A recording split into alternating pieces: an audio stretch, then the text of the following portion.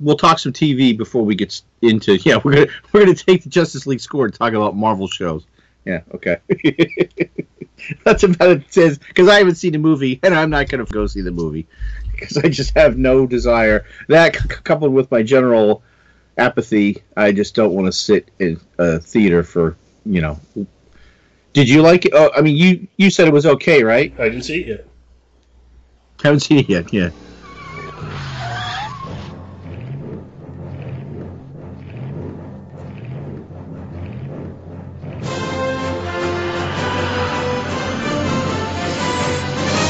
Back to the bin.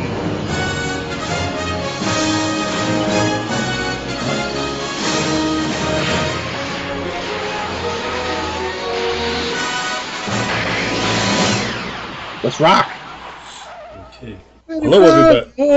Oh, sorry. Right. Hello, everybody, and welcome to Back to the Bins. I'm Paul Spataro. That's Dr. Bill Robinson, and this is the Justice League score. Oh! How they don't have you on voiceovers is beyond me. I would love to be a voiceover guy. In a world. With Doctor. Although this morning my voice is not there, so. Yeah, well, you had it when you were sick at the time. When you were sick, you had it down. Oh, yeah. In a world. Yeah. So, this is a delayed score episode. It's taken us a little while to get to it, but as of right now, neither of us have seen the movie. You don't intend to, is that correct? I just don't have time, and I can wait for Redbox. I waited for Wonder Woman for Redbox. I mean, at this point, I'm probably... I don't even think I'm going to see... I'm probably the next movie I'm going to actually go pay to see in a theater will be Star Wars, and then maybe after that, maybe Infinity War. I'm just not, I got to take both my kids. Although one of them is away right now, so I don't have really. Well, I have 3 kids in case anybody's going. Wait a minute, Dr. Bill said both. One's off at college. She doesn't. Bill forgot count. a kid. Yeah, imagine that. So I don't know. I don't have the enthusiasm, but that may be me coupled with other things that's going on in my life. So. But, I'm not meaning to slam the Justice League movie. I just don't have I gotta go see it. Well, I mean, it's... Doesn't mean I don't like the Justice League. I just don't have a drive to go see the movie. On the negative end, I have not liked, or at least I did not like in Batman v Superman, the way Superman was portrayed. And I haven't seen it yet, but it's really going to be no spoiler to know he's going to be in this one. I'm not really thrilled with the Peter David Aquaman. I would rather they went for the more traditional. It's just a personal preference, not necessarily a big criticism, but it does enter into what you're going to enjoy. It looks to me like the Flash is being portrayed as the Bart Allen Flash, when Impulse became Flash, as opposed to Barry Allen, which I guess is okay because we already have Barry Allen on TV, but since we have Barry Allen on TV, I kind of have a problem with switching him over for the movie. And then I've never been a fan of Cyborg being in the Justice League. Just to me, he's a Teen Titan. He shouldn't be in the Justice League. So right off the bat, I'm having some negative thoughts going in. On the positive side, I did like Ben Affleck's portrayal of Batman. I do like Gal Gadot as Wonder Woman, and that those are positives going into it. So I'm a little surprised. The Rotten Tomatoes has got it at 41%, which is pretty bad. 41%, and here's the interesting thing. The tomato meter is at 41%. The audience score is at 83%, and that kind of goes with what I'm seeing, because the reviews of it I saw are terrible. But looking at our friends on Facebook, most of them liked it. There's been some dissenters. It's not universally loved. But most of them have said positive things about it. Now, I am a frequent commenter or commentator on the fact that the internet tends to hyperbolize things. So people who liked it are probably speaking up a little too much that they liked it now, the same way people who didn't like it were speaking too negatively about it. My guess is that it's somewhere in between. That it is brighter than the previous Snyder efforts. This is my understanding of it. That there's some more comedy in it. That everybody has their moments, and that it's a generally enjoyable movie. So, based upon having heard that from some people whose opinions I trust, I'm interested in seeing it. I'm not going to go crazy to get out there and see it. So far, I haven't been able to. My son has already seen it. I expect I'm going to at some point, but I don't know when. What did Matt think of it? He actually went on Thanksgiving night. After everything was done, he went to an 11 o'clock showing, and he came home and he said, he wasn't that crazy about it. See, I think originally maybe he went. I'm sorry, I just want to finish the thought. Originally, he went and said he doesn't care. He'll see it a second time to see it with me. And when he got back, he was like, "Yeah, I really don't feel like seeing it a second time." Well, I mean, maybe if I had, of course, I was just if I had someone else who was jazzed about it to go with me, or just even someone who has more of a passing knowledge of the Justice League to go and, hey, did you see that? That's so-and-so. Because I take my kids to these movies, and Ben's not as into comics as I am. I mean, he has enough working knowledge of the Marvel Universe from games, more so than comics, and from maybe, the other movies. But he doesn't get all the Easter eggs, so it's, there's I can bounce off of him a little bit. But it would be like if you and I went, or that we could sit there. Oh, hey, yeah, just oh, yeah, cool. Yeah. So if one of us hops a flight, we could see it together. Yeah. we should do it virtually. See it together. We'll both go to the movie at the same time, and we'll get on the phone and talk throughout. Oh yeah, that'll go over real well. Especially down here where the one guy shot the other guy in the theater. Oh really? I hadn't heard about that. Oh yeah. That's been a big thing. I think I can't remember if that's actually gone to trial. Yeah, it was about 30 miles from me over in it was like an older retired policeman. It's a whole he said she said about what happened. There was he felt threatened. He had a gun. He shot and killed the guy.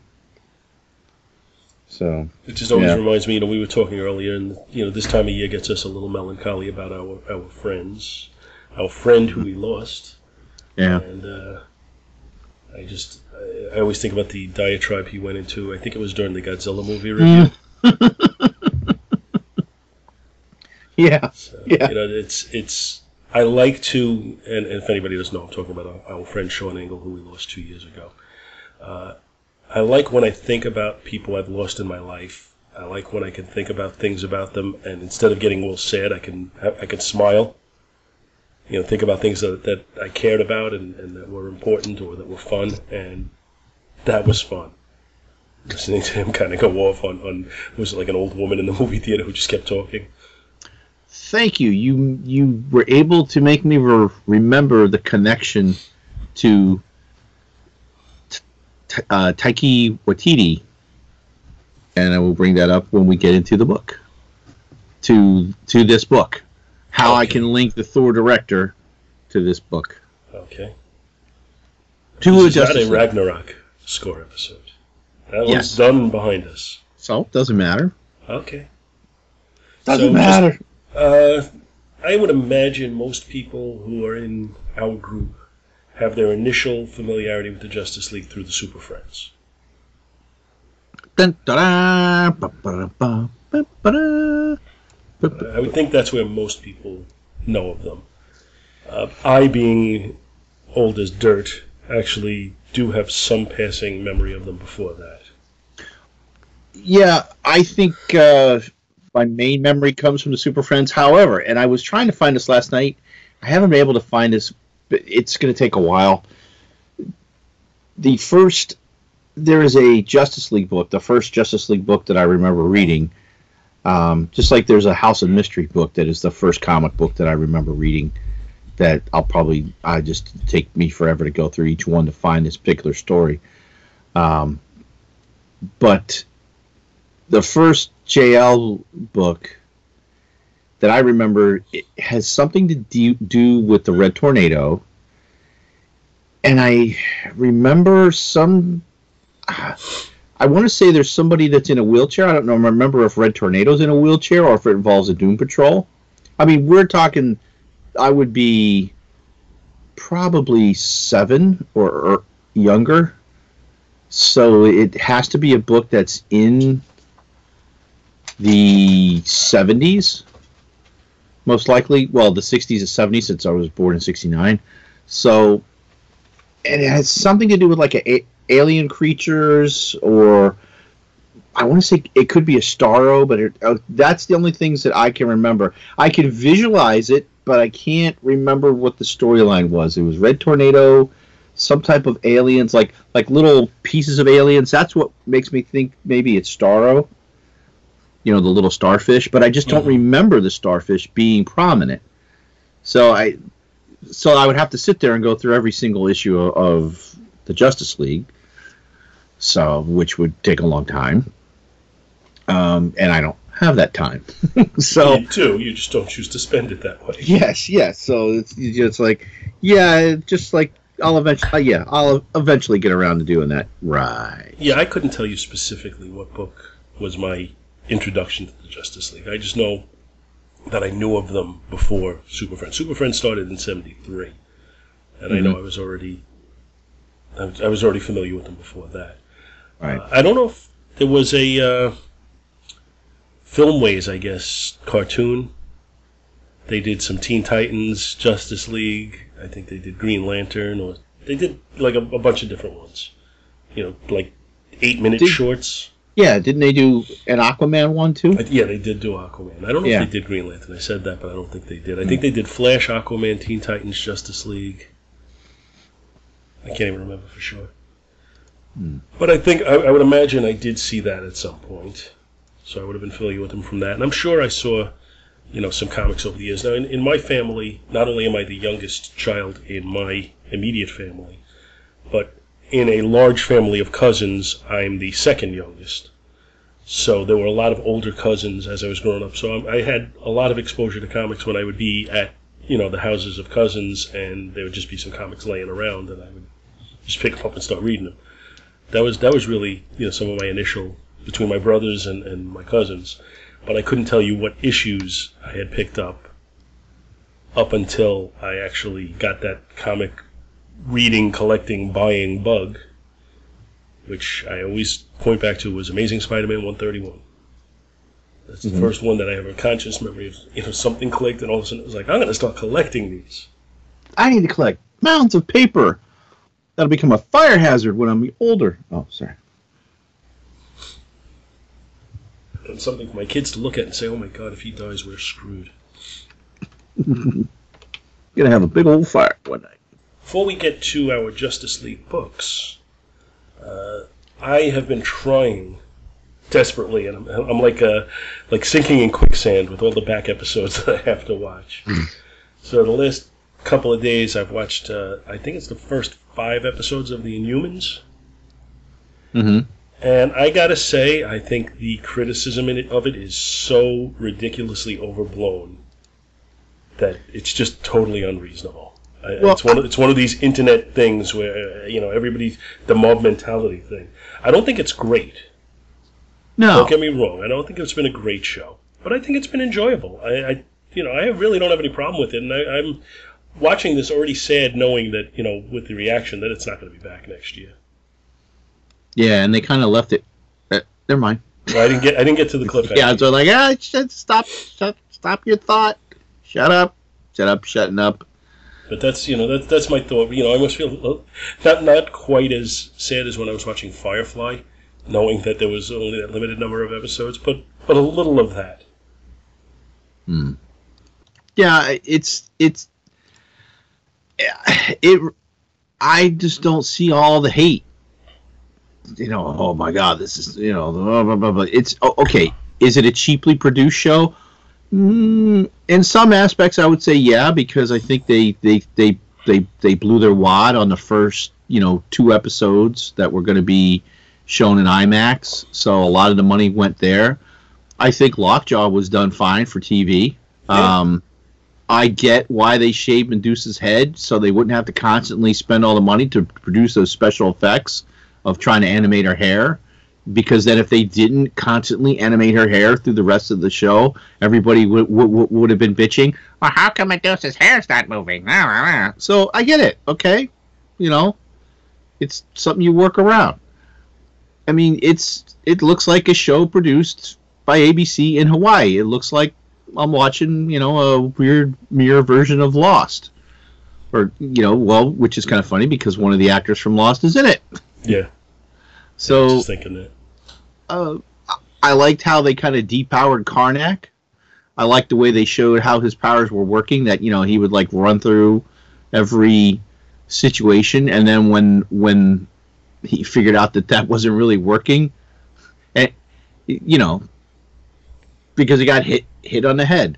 I don't really understand why Lockjaw kind of dumped them all over the island, or, the islands, or why, he's a dog. But now, was Lockjaw a human that turned into a dog, or was he always a dog? I don't really remember the origin of Lockjaw. He was always a dog. Then they had an issue of Marvel 2-in-1, where he actually speaks to the Thing, and it's supposed to blow you away to find out that he's really just a regular Inhuman, and that's the way his powers manifested. But I'm pretty sure they retconned that away and said, no, he's a dog. So what? They exposed their pets to Terrigen? No, that in that reveal, he would have actually been a person, right? Who transformed into a dog-like being.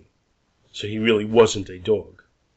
Right. But you're saying then they retconned that away, saying that no, he's really just a dog with the power to teleport. I assume he was somehow exposed to Terrigen. I don't know if they ever did an actual origin on him. Now, after kind of defending the Inhumans, I'm going to slam it a little, and I don't like their choice for Maximus. I don't think the guy... he's great on Game of Thrones, but if you're going to bring him from Game of Thrones, I don't know, maybe shave him? Get rid of his exact same look? It's a little too close to the way he was playing Ramses on on Game of Thrones. I mean, it's like he had... I don't want to slam the actor, but it's almost like is that his only like a one note like a one trick pony? Is that all we're going to get out of him? I've never seen him in anything else, so I can't judge. Like this was a very not as ruthless. Well, no. No, he's ruthless. Yeah. I was going to say no. Let me back that up. Yeah, he's ruthless. Whereas Maximus is kind of more crazy. That's what I was going to say. I've enjoyed Maximus in the comics more when he's portrayed as Maximus the Mad. And not just a cackling madman. Like, I don't want him to be the Joker. Right. I mean where people underestimate him because they just think he's a little crazy and he's simple or whatever. And meanwhile, he's, manipulating everybody without them even realizing it. Kind of a little bit of the Joker combined with Loki. Well, now you will kind of see that. I'm not going to spoil it. You do see some more of his machinations towards the end of the series that you're like, I'm seeing the machinations. I'm just not seeing I'm not seeing the craziness. And like I said, I don't want over the top craziness. I just want where people just dismiss him because they think he's crazy. Yeah, I mean, yeah. And I'm not seeing that at all. I don't get the hate that everybody's just down on it, which is kind of funny considering we were just kind of down on Justice League. But I think I haven't seen it. I can't form a full opinion. There is an internet mob mentality. I try to avoid being part of it, but there is a mob mentality where, everybody's got to follow the trend, and the trend is Marvel TV shows are bad, DC movies are bad, Marvel movies are great, and then you get the people who rubber band it the other way, where when they finally come out with a DC movie that's good, they have to rave about it like it's the best thing ever. I'll use Wonder Woman as the example of that. I thought Wonder Woman was a good movie. I really enjoyed it. I didn't think it was great. I didn't think it was, up there on the high pantheon of comic book movies. It's just they finally had a DC movie and a female superhero movie that was good and enjoyable and worth seeing. So they have to treat it as if it's the best ever. You know, they overreact. I've said this so many times, but I think that's what happens. And then I think as TV programmers, you have to follow that because it becomes fashionable to dislike things. And if it's fashionable to dislike your show, you might as well not produce it anymore. Mm-hmm. It's definitely a mob mentality, though. And I don't think it works to get us a better product. I think it overcompensates. You know? Mm-hmm. There's a reason why they don't just hand out questionnaires to the public and say, tell us what we should do with all the TV shows that are on. Yeah. Well, Ben actually this summer went through and he watched all of Agents of S.H.I.E.L.D. because that was on Netflix, and he liked it. He got into it. You know, we would have a few discussions here and there. Did you ever watch the rest of that? I did. I find Agents of S.H.I.E.L.D. to be just kind of, it's tough to say, like, it's a little underwhelming to me. Like, I watch it, and it's okay, but it very rarely grabs me and it thrills me. And whenever it does, or when it has, they wrap up that storyline and then it stops enthralling me again. They haven't been able to keep a consistent high level on that show for me. Well, what did you think of the last season? You had the 3 main arcs of the last season. It was all right. I don't know. I wasn't crazy about the Ghost Rider one. I would have liked it if the Patriot one was a little bit closer to the comic books. And I'm trying to remember the third arc was... Well, the second arc was just a life... Well, yeah, I guess it was... The life model decoy was what they called it. But yeah, that was focused a lot on the Patriot. Or the director of S.H.I.E.L.D., which was played, with Jeffrey Mace. And then the last one was the Agents of Hydra, where they were in the... spoilers for anybody who hasn't seen it, where they went into the computer world. Oh, yeah. The mainframe. Yeah, that was all right. That was interesting. What did you think of the actress that played Ada? I don't remember her leaving a real serious impression on me. Really? You don't think... I mean, she played 3 distinct roles, and I think she brought something to each one. She was the life model decoy. She was the human that the life model decoy was based off of, and then she was Madam Hydra in the inside the mainframe. Yeah. Yeah, and I thought she made each one separate from the other. You didn't think so? I mean, I thought she was a good actress. You could tell, but I didn't walk away thinking, oh, they got to put her in more stuff. I don't know. Well, I mean, when you compare her acting ability, maybe with what she was given towards what they gave, I can't remember the actor's name, who played Maximus, or what they gave him, it was more of a stretch for her to actually show an acting ability. Okay, that's fair. Plus she's hot. Oh, sorry. Shaky. Especially as Madam Hydra with those dark green highlights in her black hair. Sorry. All right. So, any other what other TV news? I'm catching up on Discovery. I'm way behind on Arrow, Flash, the Legends of Tomorrow. Supergirl. Arrow, you can get behind on Arrow. Just catch the previously stuff in the beginning. It's not Black that... Canary's father died this week. What? Black Canary's father died. I missed that. David Cassidy. Huh? The actress who plays Black Canary is Katie Cassidy. David Cassidy's daughter. Oh, I didn't know that was her father. Yep. Oh, I thought you're saying that they killed the guy on the show. Yeah, no. No, in real life, her father. Oh, I didn't. Oh, when I was a kid, I loved the Partridge Family. I thought the show was great. I thought David Cassidy was like the coolest guy ever. I wanted to be just like him. I watched that, yeah, but I wasn't at the age that you were, where you would be, where you were, I thought being like him was my ticket to cool. I was wrong, but that's what I thought. I think I love you. Oh, I know all the music. I know all the music. Wasn't I singing one of the songs in your kitchen this summer when I was there? Oh, that's right. Yeah, you were. came on the radio, I started singing along. Or nothing but an apron, and it was quite scary. No. That is not correct. Eyes. Don't look, Ben! Don't look, Ethel! Too late. And that is a reference to Ray Stevens' The Streak, if anybody's interested. All right, to wrap up TV, I have not watched The Punisher. Not yet. I'm a third of the way through Stranger Things. I have not watched Stranger Things. So those of you that think, oh, you're just ragging on a Justice League. I loved Stranger Things when it came out. I just haven't had time. And I don't even have to leave my house, but I just can't. I need to get in. I've been trying to get everybody else to watch. My daughter has agreed that she's like, well, once I finish watching this show, I'm going to go back and watch Stranger Things. So I'm like, well, hurry up, so I'll watch Stranger Things 2 with you. So I'm waiting on her. Punisher, time. Time.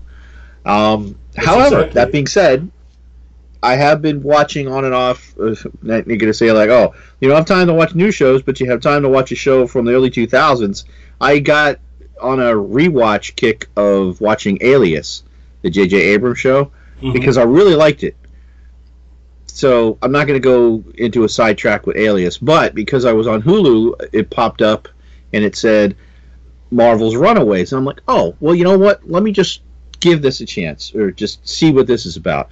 Because I never read the comic. I only had a passing familiarity with the characters. I knew the premise, and I had a familiarity with them from a game I played through Facebook, where they had introduced the characters. So I kind of had an idea what their power set was. So I've watched the first 2 episodes. There's only 3 up right now. I've enjoyed it. It's pretty cool. I don't want to spoil anything for anyone, but I mean, so I don't really know.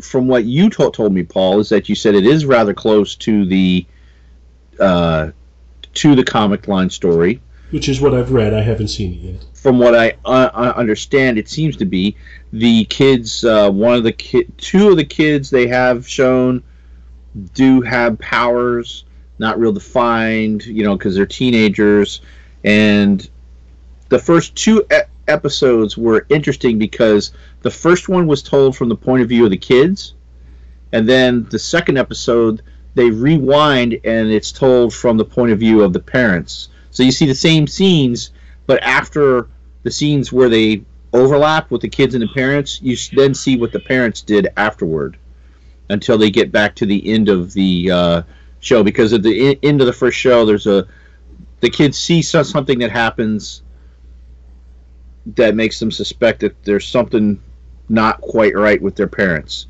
and the parents have got so it sounds like the comic. I did read the comic a few years back, but in the comic they were straight up supervillains, right?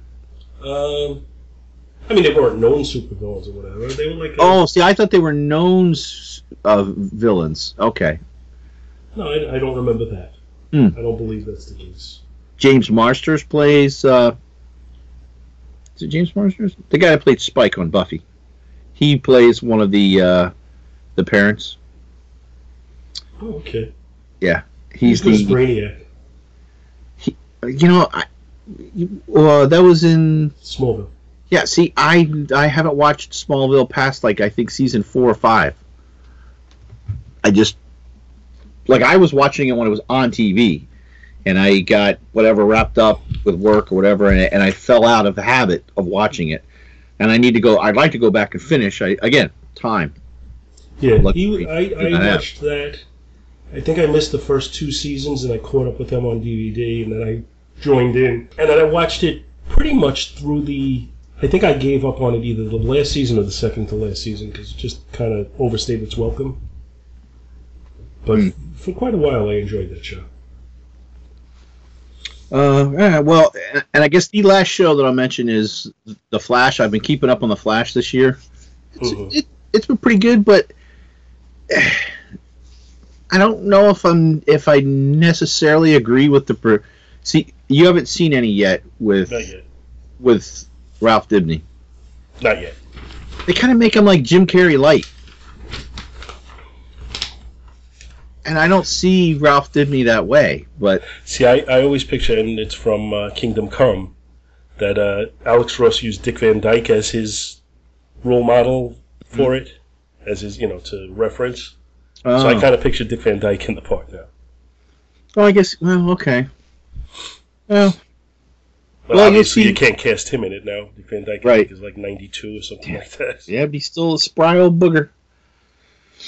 Although he's not tripping over ottomans anymore. Probably bust a hip. So. Him and Stan Lee can go hang out.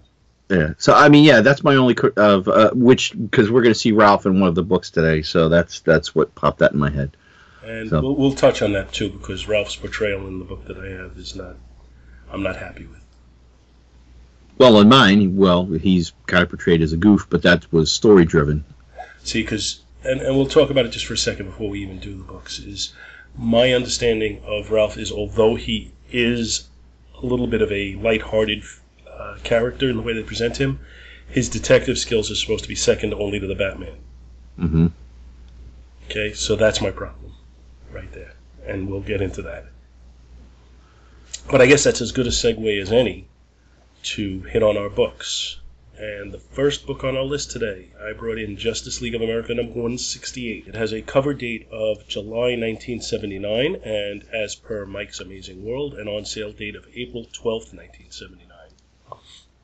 Cover is by Dick Dillon and Dick Giordano. The story is titled The Great Switcheroo, written by Jerry Conway, penciled by Dick Dillon, inked by Frank McLaughlin, colored by Jerry Serby, lettered by Ben Oda, and edited by Ross Andrew. The JLA roll call for this issue is Superman, Batman, Black Canary, Elongated Man, Flash, Green Arrow, Green Lantern, Hawkman, Red Tornado, Wonder Woman, and Zatanna. So we got a full complement of Justice Leaguers.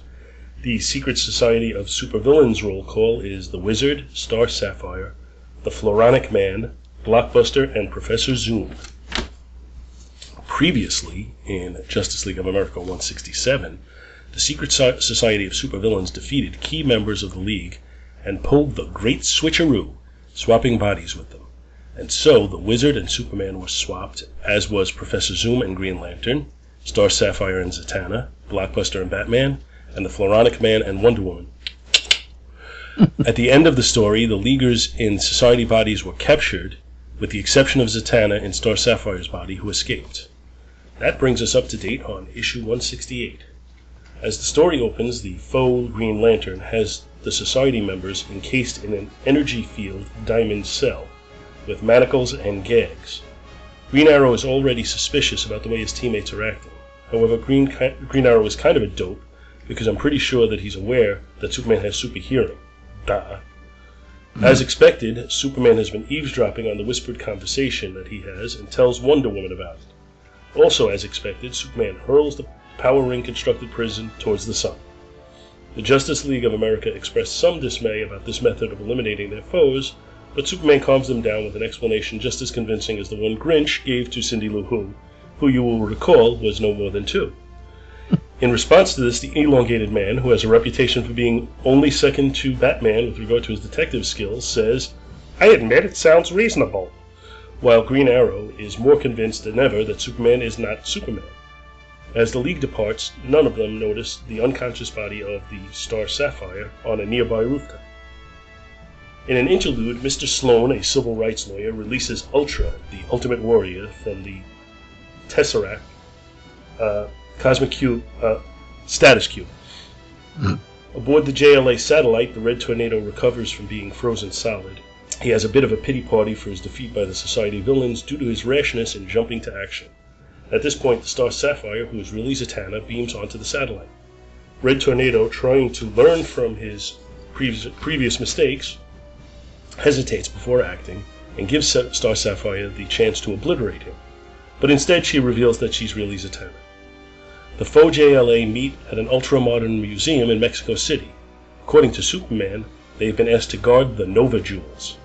Zatanna seems particularly drawn to the Nova Jewels and acts as suspiciously as possible. Black Canary comments that it's suspicious that there are no museum guards present. Of course, this is because the Green Lantern has already dispatched the guards to another dimension. Group splits up to cover all the museum entrances, but Zatanna's behavior has the real Leaguers a tad suspicious.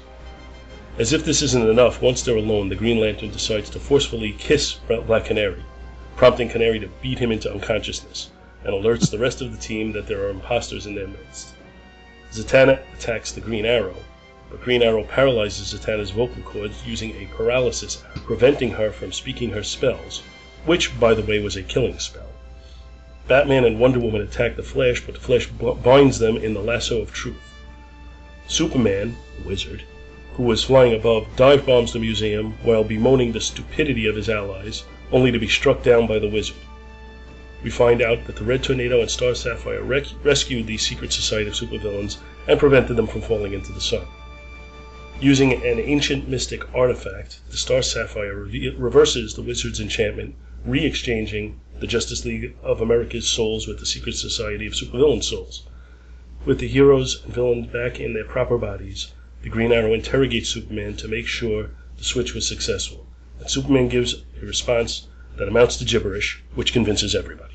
The end. Now, this is kind of an iconic issue at this point, because this laid the groundwork for the Secret Identity, or the Identity Crisis, rather, story by Brad Meltzer that raised so much controversy, to say it that way, I guess. I remember reading this pretty fondly when it first came out. And, I liked it at the time. Looking back on it, I mean, there are definitely some plot holes. Everything happens a little too fast. We often talk about the decompressed versus the compressed storylines.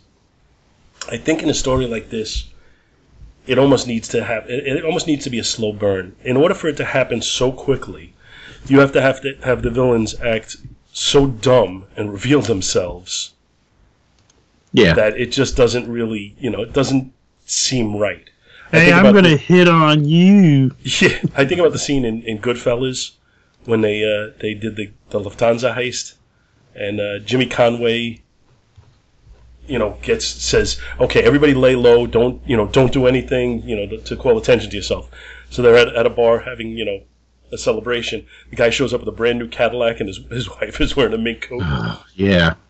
So, but that's, I mean, I know people are stupid, but this is like their master plan. So you would think they'd be a little bit more compliant with, hey, let's act like the people we're supposed to be. So that's the one thing about it that kind of really just doesn't sit right with me in it. I do like that there were eventual ramifications. I like that Brad Meltzer hit on that that these you can't have had this happen without these villains actually having looked at what the faces are underneath the masks and stuff. Yeah. And that, his way of fixing it was that Zatanna played with their memories, and that was a bad thing to do. And so, at least in the way it's presented. Bad Justice League. Bad. Yeah. So I like that. I like the artwork in it. It's not great. The cover. This is definitely, to me, it's an iconic layout cover. But when I look at it closely, the execution is fair. It's not great. But this image of them all lined up with that artifact between them, and getting ready to switch their minds back again. That's just, I just think it's a real cool picture. The interior artwork, I think it goes to, were you on the episode where I talked about how Marvel's house style was to emulate Jack Kirby, and that DC's house style was to emulate Neil Adams? Yes. And I see that in this. And whenever I see Dick Dillon, I see that. I think Dick Dillon was he definitely was not as talented as Neil Adams by any stretch. But I definitely think he stylistically went for that look. And I assume that it was encouraged by the DC people. So I definitely, I think the artwork is pretty good. I like the story. Although, like the very end of it, the very, very last panel in the book looks to me like it should be in a Hostess ad. Why doesn't Superman just break out of the handcuffs? Were they kryptonite handcuffs? Well, I think that's the joke when he says, "Can somebody get me the key?" Dun, dun, dun, dun, dun, dun, dun. Why'd you put him in handcuffs in the first place? Because he was, did you read this when it first came out? No. No, I don't think I've never read this until now for the show. Oh, okay. What'd you think? One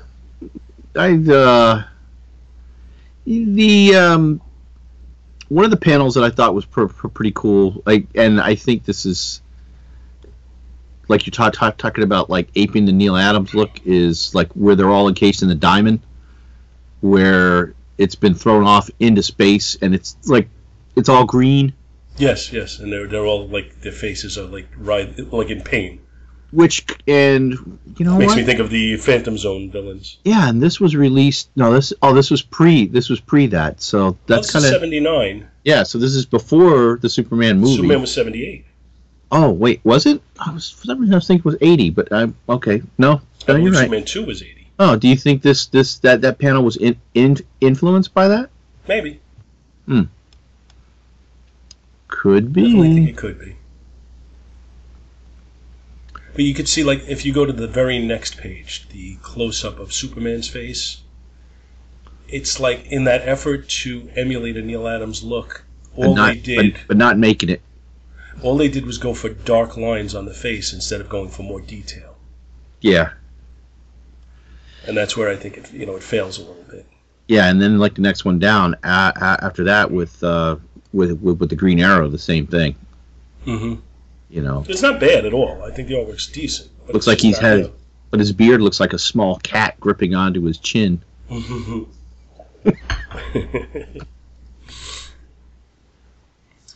So, but like I said, I think this story would have been better served to have kind of been over about a 5-issue arc.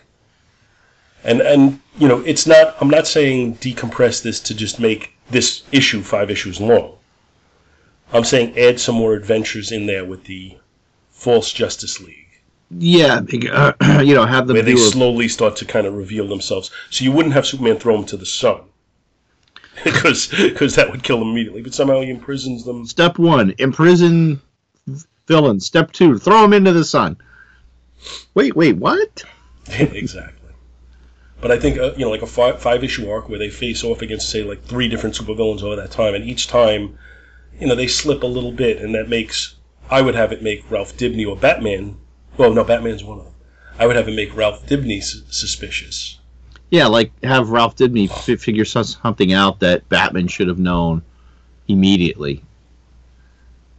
Be like, really? You didn't know that? That's good. Yeah, exactly. Something like that, and I think it would have been a more effective build-up. But I think at this time, they weren't really doing that as much. The long, drawn-out... Well, sometimes they were, actually. I mean, the Dark Phoenix saga is probably not too far off from this. And that was a long, drawn-out one all the time, and that was much better done. So I think it could have been. Do you think some... this might just sound... Well, no, I'm sure... Well, do you think some comic writers, as they've been... Well, as they've grown older... like Jerry Conway and such, that, all right, so when they first started to write comics, they were of a younger age, and their audience was of a younger age. And the stories were, let's just say, I mean, this is not with all writers, I'm just saying, not as a whole, but maybe as a trend, that the stories were kind of simpler. And that because a lot of the comic readers stayed on with it and aged with them, that their stories became a little more complex. Like you're saying that this one is kind of simple, quick. I mean, yes, I'm not saying we didn't have complex stories back then, but it seems like you look at some of the stuff now might be a little more, like things are more, we kind of complain, oh, it's so drawn out. That maybe this is... but I guess now we have newer writers as well, but they've grown up on this. Do you see where I'm going, or am I just babbling? I do, and I'm just letting you flounder in it. But, okay, thanks. But I do think you have a good point. There's a point in there somewhere. I just can't make it. I think... I don't think it's so much as the writers aged. I think it's... Their audience... As they realize that we've grown older, like the bulk of the audience has grown older. Mm-hmm. and that in order to keep them, they had to change their writing style to keep, because I'm not going to read an Archie comic. Not that there's anything wrong with an Archie comic, but I'm not going to read the story of Archie and Jughead and Reggie, which is probably why you look at now on TV. I don't watch Riverdale, but my daughter says it's okay. Some of her friends do. I've heard good things about it. I've thought about watching it. I just haven't yet. I can't. I got too many shows to watch. I can't get into it. Yeah, but that's the other problem. So, but that's, like, you've got to evolve your storytelling to keep your core audience, because they're going to change and want, get older and want something a little more complex, or they're going to go away. That's my theory. There's also that thought process of, back in the day, they thought the audience turned over every 3 years or so. Now they realize we have that same core group just aging, so we can't tell the same story again and again and again, although they do sometimes. But you can't get away with that as easily, because it's the same people reading them, and after a while they're going to be like, I've been there, I've done that already. Right. Okay. So I think by its nature, it's also easy when you're dealing with heroes who've been around 50, 60, 70 years. So many stories have been told about them. It's hard to come up with original plot lines for them. So when you do, the last thing you want to do is give it up in a one and done. You came up with an original plot line. Let's see if I can drag this on for a year or two. Yeah, or you get a case to where, like Marvel. I mean, Marvel tried to. Okay, so you've got the same characters and you're telling the same stories over and over and over again. So Marvel went out on a limb and they said, okay, well, we're going to have the new Iron Man. We're going to do this with Thor. We're going to do this with this character, this with that character. We got a new Marvel girl, or not Marvel girl, but Captain Marvel. And then I guess that was not as well received as they thought it was going to be. And they kind of blamed, I don't want to say blamed. There was a thing that was put out like, oh, obviously our readers don't want diversity. Well, okay, I don't think that's the case. Maybe you just need to tell a better story. And now it seems they've just gone back to, they did a reset, or now they're all kind of back to, they've brought back all their old characters. You know what I'm saying? I think that kind of goes with this. Our readers don't like diversity thing is just as much of a cop out as what they've done with so many other things. Readers don't want forced diversity, in my opinion. They don't want you to say, we're going to force this character on you just because he's diverse. And what we're going to do is, instead of being creative, we're going to take a character that already exists and we're going to just change him into a minority of some sort. But, instead of doing that, maybe they ought to just try and organically come up with some heroes that are going to be interesting to people. But then that becomes an issue, I think, with all the rights issues with comics, because creators don't seem to want to come up with new characters for the big companies. Mm-hmm. I do think, and I was initially critical of the forced nature of it, but I do think that Miles Morales works. I think he's been a good character. He's been a good diversity add to the comic book world. But I'm not so sure about and I never read A Muslim Green Lantern, so I don't know if that was well written or not, because I just wasn't reading Green Lantern when it came out. Oh, but I heard, actually, I was reading that. I didn't really, I had no problem with that. It didn't really affect my reading. It was just like, okay. And I haven't really heard much about the young African-American and female Iron Man. I've got a couple of those issues. She's like a young, she's like at MIT, and she kind of creates her own suit of armor. That's in some of the stuff. I had a hard time, like her first appearance. Man, that was freaking expensive to find. Well, actually, I didn't buy it with the first print. I'm like, no, I'm not paying. The guy's like, oh yeah, I got that issue here. It's $30. I'm like, for what? Oh, it's the first appearance. I was like, no. Then I found it for for $1 with a second printing. I'm like, I just want the issue because I've got that itch. It's got a different cover. It's the same story inside. I don't need to have a first printing. Thanks, buddy. You can keep your $30 book on the wall. I read the first 2 story arcs of the young Muslim Ms. Marvel. Mm-hmm. Camilla Khan. And that was after I had heard some good things about it, and I sat down and I read it. And I found that to be very entertaining, actually. But I think that was more organically done. It wasn't, hey, let's take a hero, and even though she has the same name, Mm-hmm. she wasn't really related to Ms. Marvel. In fact, she was an Inhuman. Or is it? Oh, I didn't know that. She's an Inhuman whose powers manifested itself. She was in a regular family and had no idea. Because there was a storyline where the Terrigen Mists were released to society or something. Oh, yeah, that was... Well, didn't Pietro do that? No. I don't know, but that's what it was. But that was a fallout of Inhumanity, right? I think. Maybe, but it was a manifestation of that. That's where she came from. So it was to me, in my opinion, it was a little bit more organically done, and it was entertaining. I didn't feel like she was forced on us so much, and they didn't hit you over the head with it. It didn't feel like Lokai and Beale. It's the fact that she was a Muslim and from a Muslim family wasn't the focus of the book. It was just something that existed.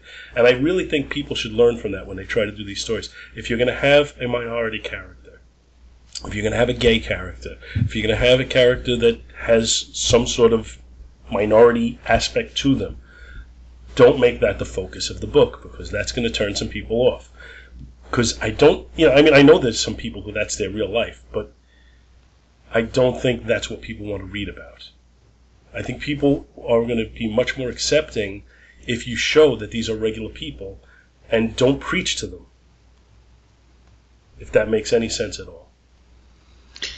Yeah, but,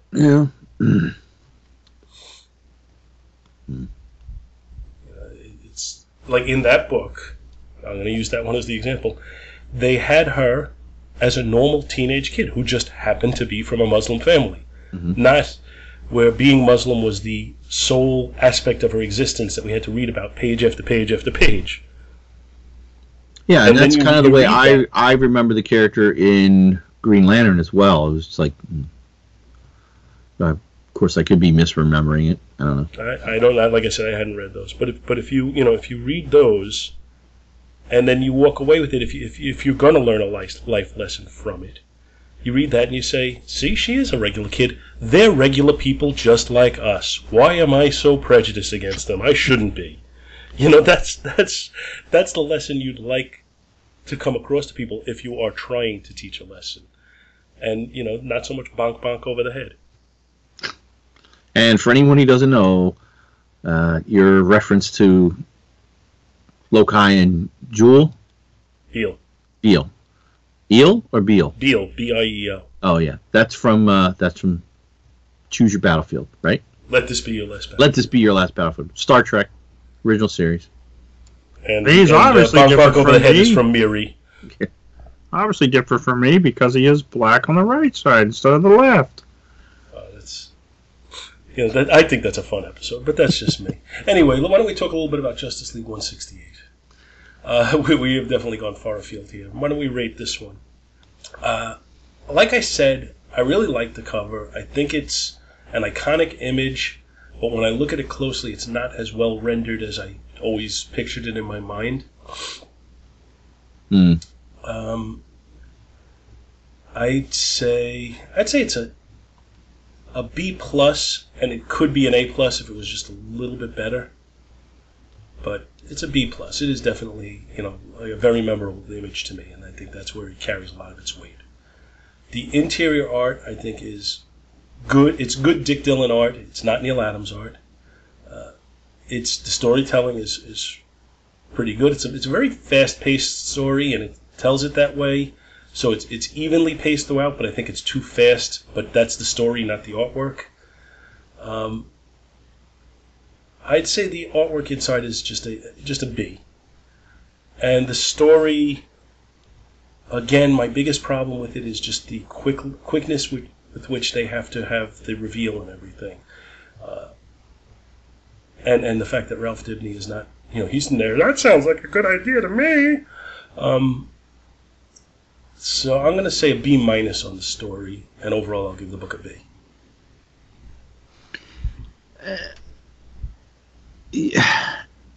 I got a plot thing here that so Green Lantern creates the diamond cell, right? To put Throw it in the sun. Yeah, but that's not what they tell the rest of them, though. That they're not telling them they're throwing it in the sun, right? They're just not telling him that. He comes up with some stupid story about it. What does Superman say? I admit I acted a little hastily, but I did discuss this with the others before you arrived. We all agreed on a course of action. If we manage to capture the Secret Society, believe me, we've done nothing wrong. Green Lantern's power ring put the villains in time stasis, and I just tossed the diamond into an orbit around the solar system. They'll remain there until science perfects criminal rehabilitation.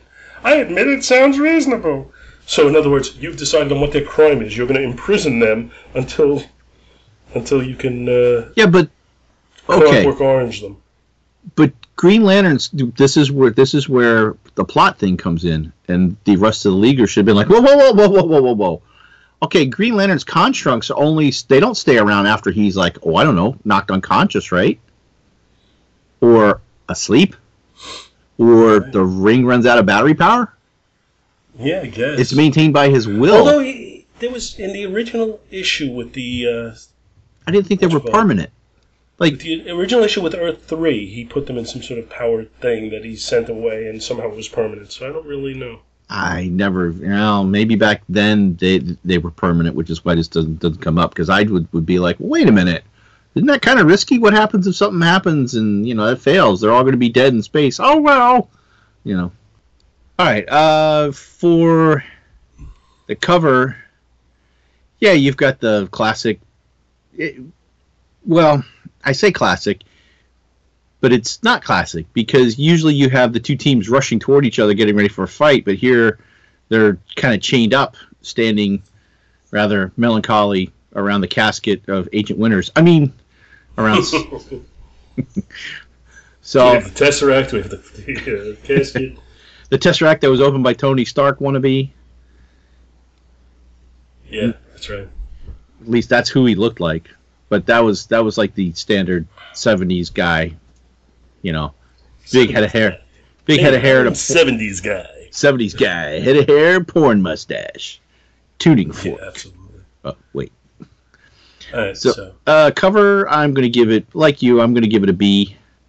The interior art, sometimes, it's good. It tries to really be Neil Adams, but it doesn't quite make it. But I'm still going to give it like I'm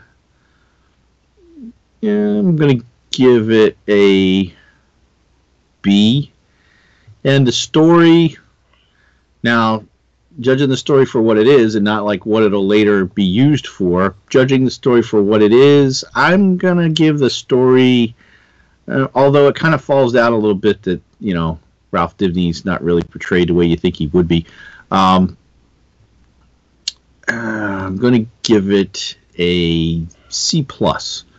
So I guess overall we're still looking at like a B- book for me. All right.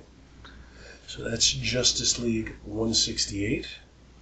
Bill, you don't have a book today, right? No, I got a book. Get out. I got a book. Well, I almost didn't have a book because I picked a book that we'd already done. Get out. So you have two books. No, because you told me I couldn't do the other book because we'd already done the book. It's not okay for you to do a book that Scott did, but it's okay for you to do a book that I did. So anyway, I have Justice League 194.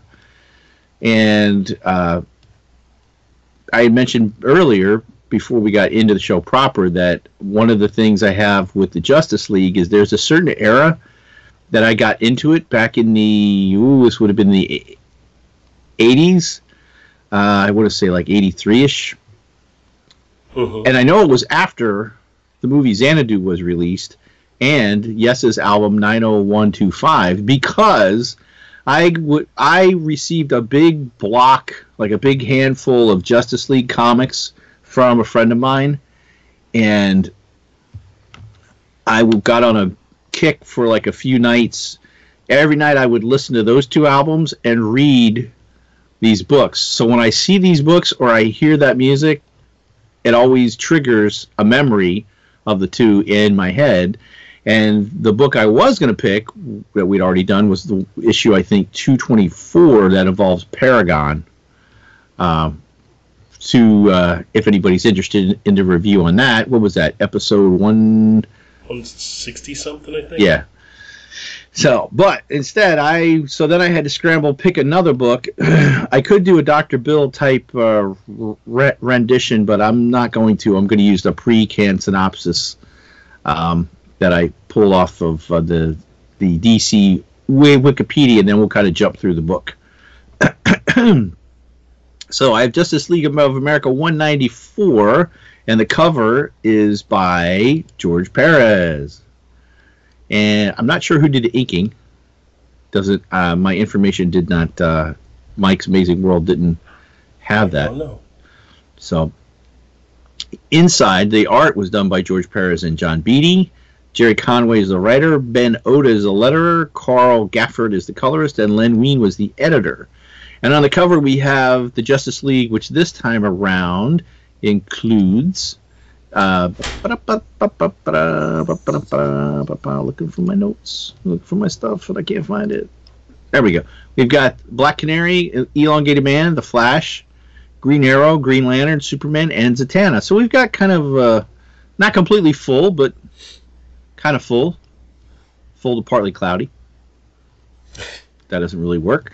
But so we have them center of the page, and they're all looking in different directions because they are surrounded by 5 tarot cards: the Hermit, the High Priestess, the Devil, the Magician, and the Fool. And out of these tarot cards, the cards are coming to life, apparently, or it looks like, and they're coming out of the cards towards them, each a representation of the figure that is on the card.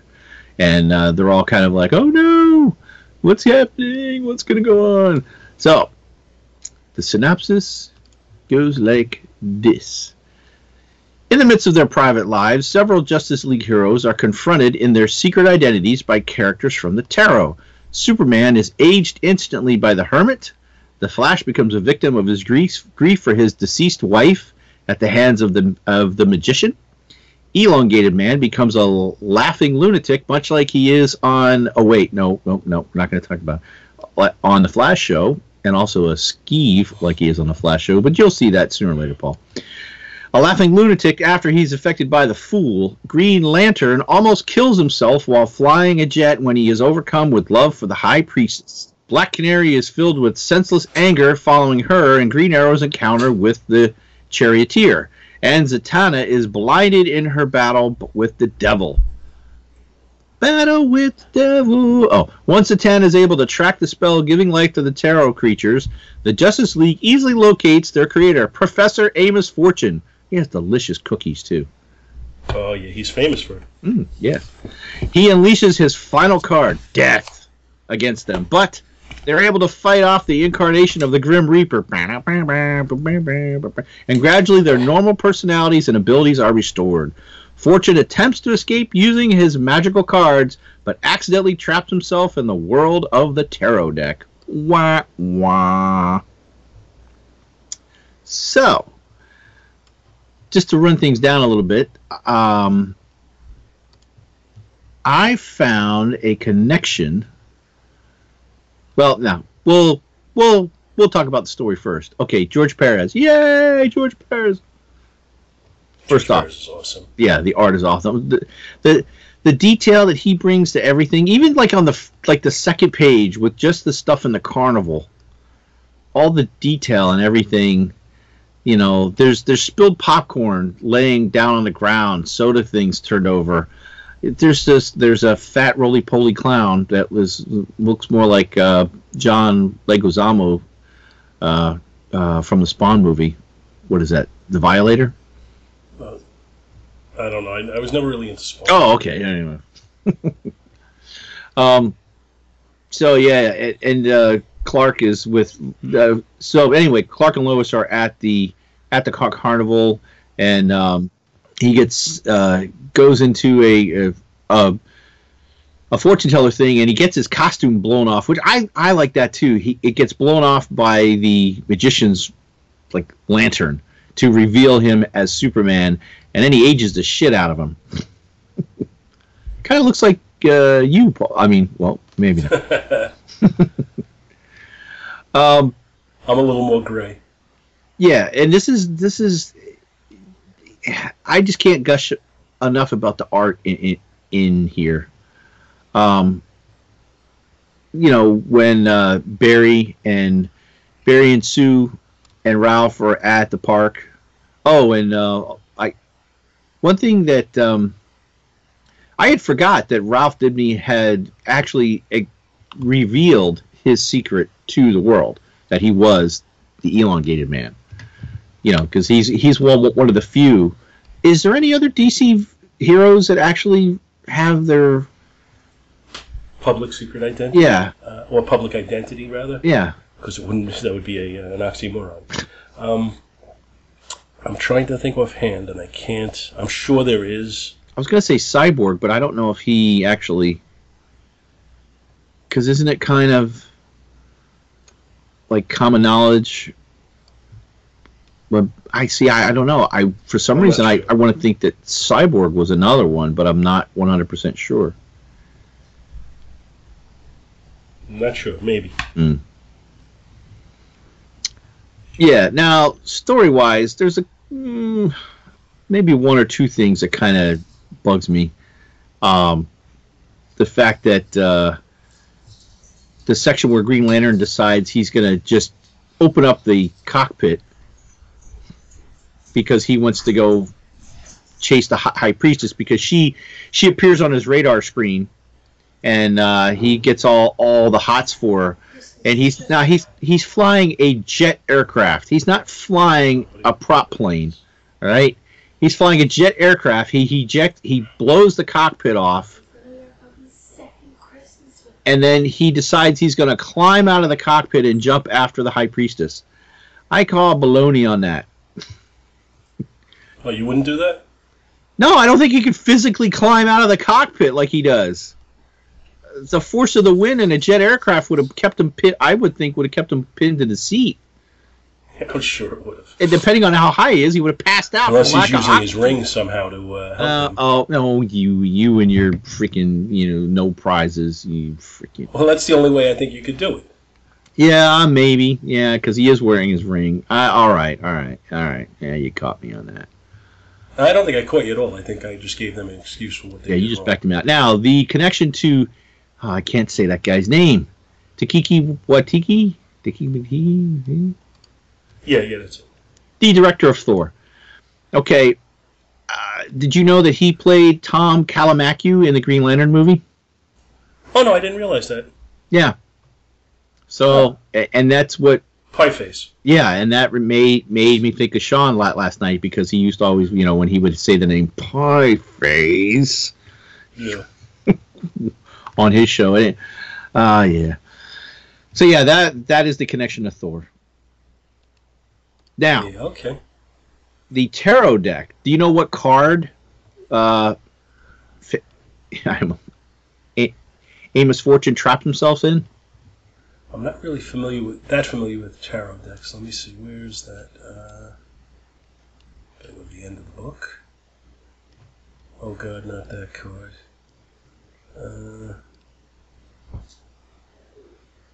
And then they show it in the last thing. Right, but you can't see the name. Yeah, I know. That's the Tower. It's called the Tower. And usually what that card symbolizes is, I have it here, I used to remember, the Tower is commonly interpreted as meaning danger, crisis, sudden change, destruction, higher learning, and liberation. In the Rider-Waite deck, the top of the tower is a crown, which symbolizes materialistic thought being brought low. So you could kind of say, well, because he is shown as a figure falling out of the tower on the card, because on the tower card, depending on the deck you have two figures falling from the tower. So basically, he pulled the card out, jumped into the card, and he became a person falling out of the tower. But don't worry, he gets out. He gets he gets better. Although in 2009 he gets shot by, because he was also created the Royal Flush Gang. I don't know if you've heard of that. No, I didn't know that. Yeah. Is he related to Dominic Fortune? No, different series, Oh, okay. different company. No, but in 2009 he gets shot by the estranged wife, I think, of one of the two of clubs, or two of spades, because she felt he.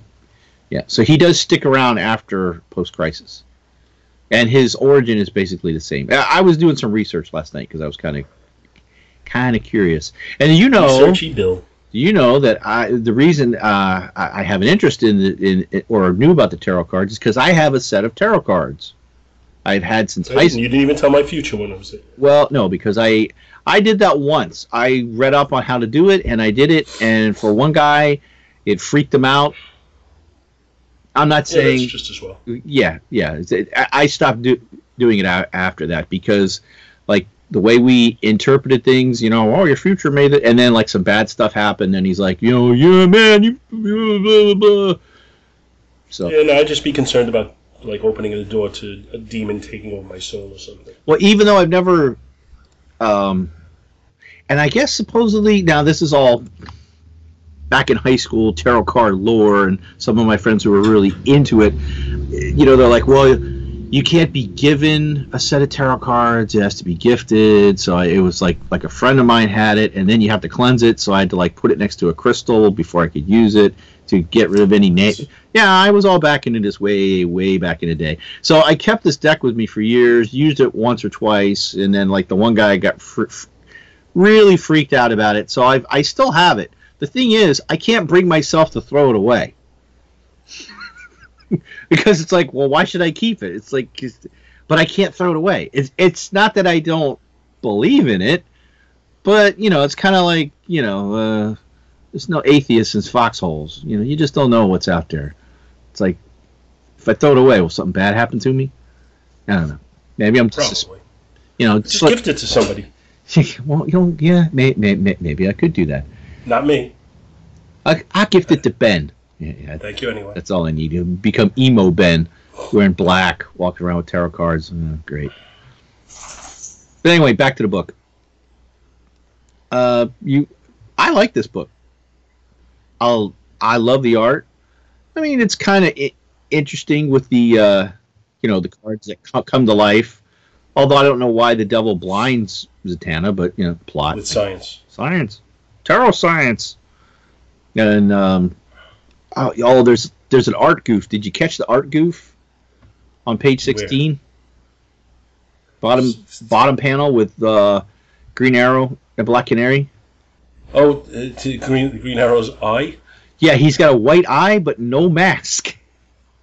Is that supposed to be... Yeah, that's weird. I mean, now, okay, his hat I is think his what it's shadow. supposed to be is the shadow that they drew is probably supposed to be the mask, and then that opening should be the eye hole in the mask, right? Yeah, but his mask, he wears a domino mask, so it wouldn't be that... Like, that almost looks like he has a cowl on. Yeah. Like a Zorro mask. Yeah. I was kind of like, whoa, that's... at first I thought it was like a big white eyebrow, but I'm like, no, wait. That's his eye. What the heck's going on here? Yeah, that's messed up. Yeah. That looks terrible. I'm taking off half a point for that. And then the next panel, he's going in for a big old smooch. It's like, dude, you're a creep. You should have learned from my book. She's going to beat the crap out of him, and they're going to switch souls. Ooh. So, I mean, and Ralph Dibny, at least in, he's a stand-up guy. And another thing, well, see, I hate to spoil you for The Flash. Not only is he Jim Carrey light in The Flash show, he's kind of skeevy. He doesn't, I don't know. I'll just shut up. You'll see what I'm talking about when you eventually get there. Because that's not a reflection on this book. It's just an observation. But I'm just looking at it. I love the detail on some of this artwork. Oh, yeah. I'm looking at like Green Arrow's arm bands and the detail on the back of them where it's got the cuts. Like, look on page 17, that first panel. Oh, yeah. Yeah, because in a lot of books, that would just be a solid glove. Yeah, exactly. Like, he went to the extra detail. Like, I mean, was that... I'd have to go back and look at other issues to see if that was a standard for his costume, or did Perez add that in? There's very little in the way of... And it's just a George Perez thing. There's very little in the way of panels with, like, nothing in the background. Oh, yeah. Yeah, there's usually always something, even if it's just a control panel, some rocks. Or even sometimes he'll just put a pattern or something, but he very rarely just leaves a white background or, just a color background. I mean, there are a couple, but usually that's intentional for a purpose. It's not, it's not out of laziness. It's to create an effect. Like, I'm looking at page 7, that middle panel with the 3 faces. It's meant to be a close-up of the faces, so there is no background. That's why he doesn't put any border on the left and right of it. Well, also 2 panels up, if you notice, that's one panel that they just put the lines in between to show, like, that's one continuous drawing. It's just the passage of time. Yeah, as they're speaking. Yeah, but it's one picture. I mean, that's not a trick you see often. Like, usually they would have just been in one panel and everybody's basically speaking, But yeah, you're right. This shows the passage of time. I mean, we're talking about the passage of about a second, but still, he's showing it. He's giving us.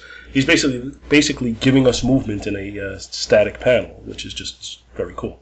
Well, you know what? Speaking also of movement, go back to the end of the bottom of page 6. I mean, this is some of the detail that you might just not catch. All right, the bottom of page 6. They're running along the water. There's a redhead behind them. Right? See her? Mm-hmm. In the white top, blue shorts? Yep. Go down to the next panel. She's still behind them, and now there's another guy in like a purple jacket. Right. That's, although, that may not be the same guy because he's actually on a different side. But then you go down to the next panel, the redhead is still behind them. Like, they're showing it from different angles, but he's keeping the same characters in the background even. He's maintaining a continuity even with the background that's moving and happening behind them. Which is just, the attention to detail is just crazy. It's great. It's what they should all do, but don't. But you may not even notice that, only because, I mean, like, I didn't even notice that until now, going back and discussing it, because I was just reading right through it. But when you stop to look at the detail, there's just so much there. Right. And I'm just noticing now, I'm not that familiar. I know I've seen his name on several things, but I'm not that familiar with John Beatty, the inker. I'm familiar, but I'm not familiar. Like, yeah, exactly. Like you, like I remember his name. Did you look him up by any chance? No, I didn't. I'm just working off what I'm seeing here, and I'm noticing, like, he really did use darkness effectively to create a mood in here. There's a lot of panels where he has a little bit of a heavy hand as far as the black ink, but it works. I think he creates a lot of moods here with the darkness, and I think it fits the story. I'm raving about the artwork because I think the artwork is beautiful. The story itself, I just kind of feel like it's an excuse to look at the artwork. Yeah. I was just looking up. It's kind of a one and done, no big deal, who cares story, but the artwork is just great. I just went to johnbeattyart.com. Ooh, there's a picture of Elvira on the first page. I guess he's been a penciler and an inker for both DC and Marvel. Yeah, anyway. Yeah, it's great. Yeah, this is going to be one of those shows. Yeah. Well, I'm sure. Yeah. All right, the cover, even though it's got the thing you hate the most on a cover, right? Except for, like, the black or the solid border at the top. I think, no, but it's not. This isn't a cover with just a picture and no background. There's background. All those cards are the background on it. So I really don't have a problem. But behind that, it's just like a pale blue behind it. That's okay. But I don't have a problem there's so much detail in the foreground, it doesn't matter. because you've got, like we said before, you've got the Justice League prominent in the front. They're surrounded by all the cards. You know, I'm going to give the cover an A. And the interior art, I'm going to give it an wow, I just noticed another thing.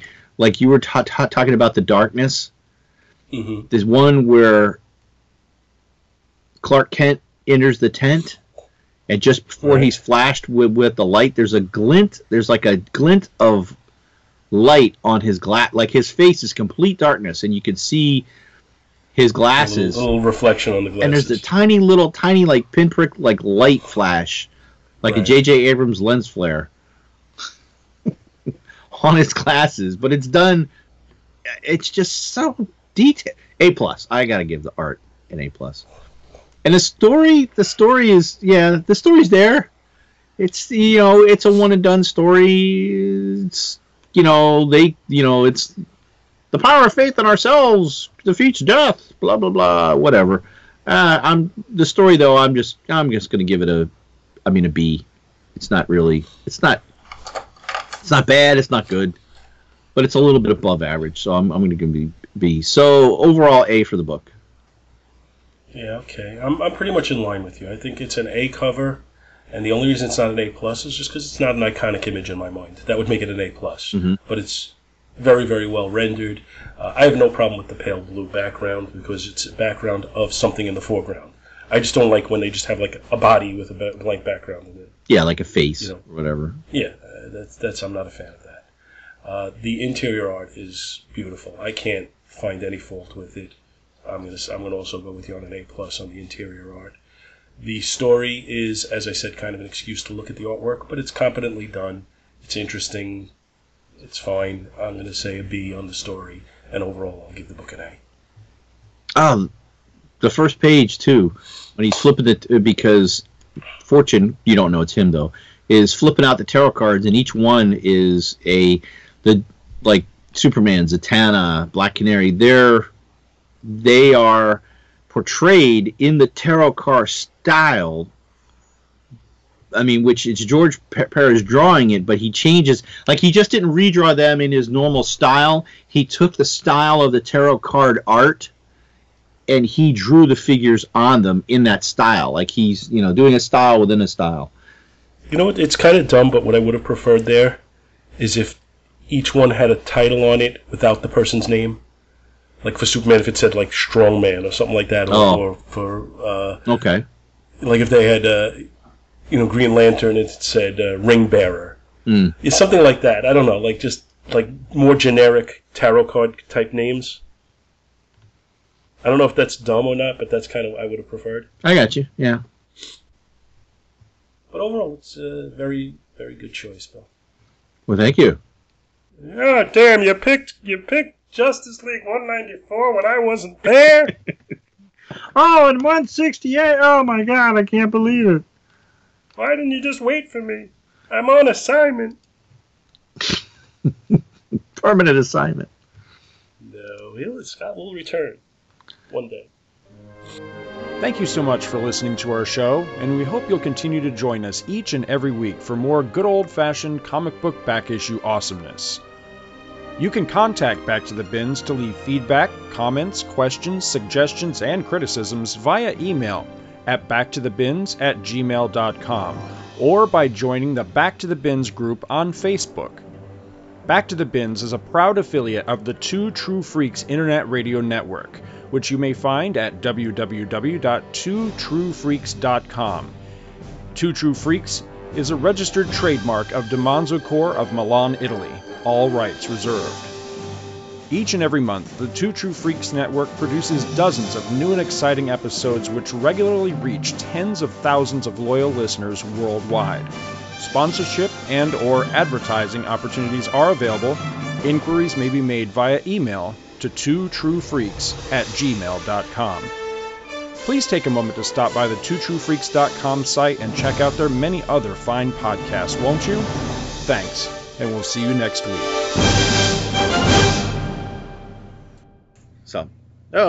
So what is this? Back to the bins? Where are we? We are back to the bins. We are back to the bins. Bum, bum, bum, bum, bum, bum. No, that doesn't work, does it? Not really. Wait, we are binzers. Bum, bum, bum, bum, bum, bum. Like we are farmers. I did figure that one out.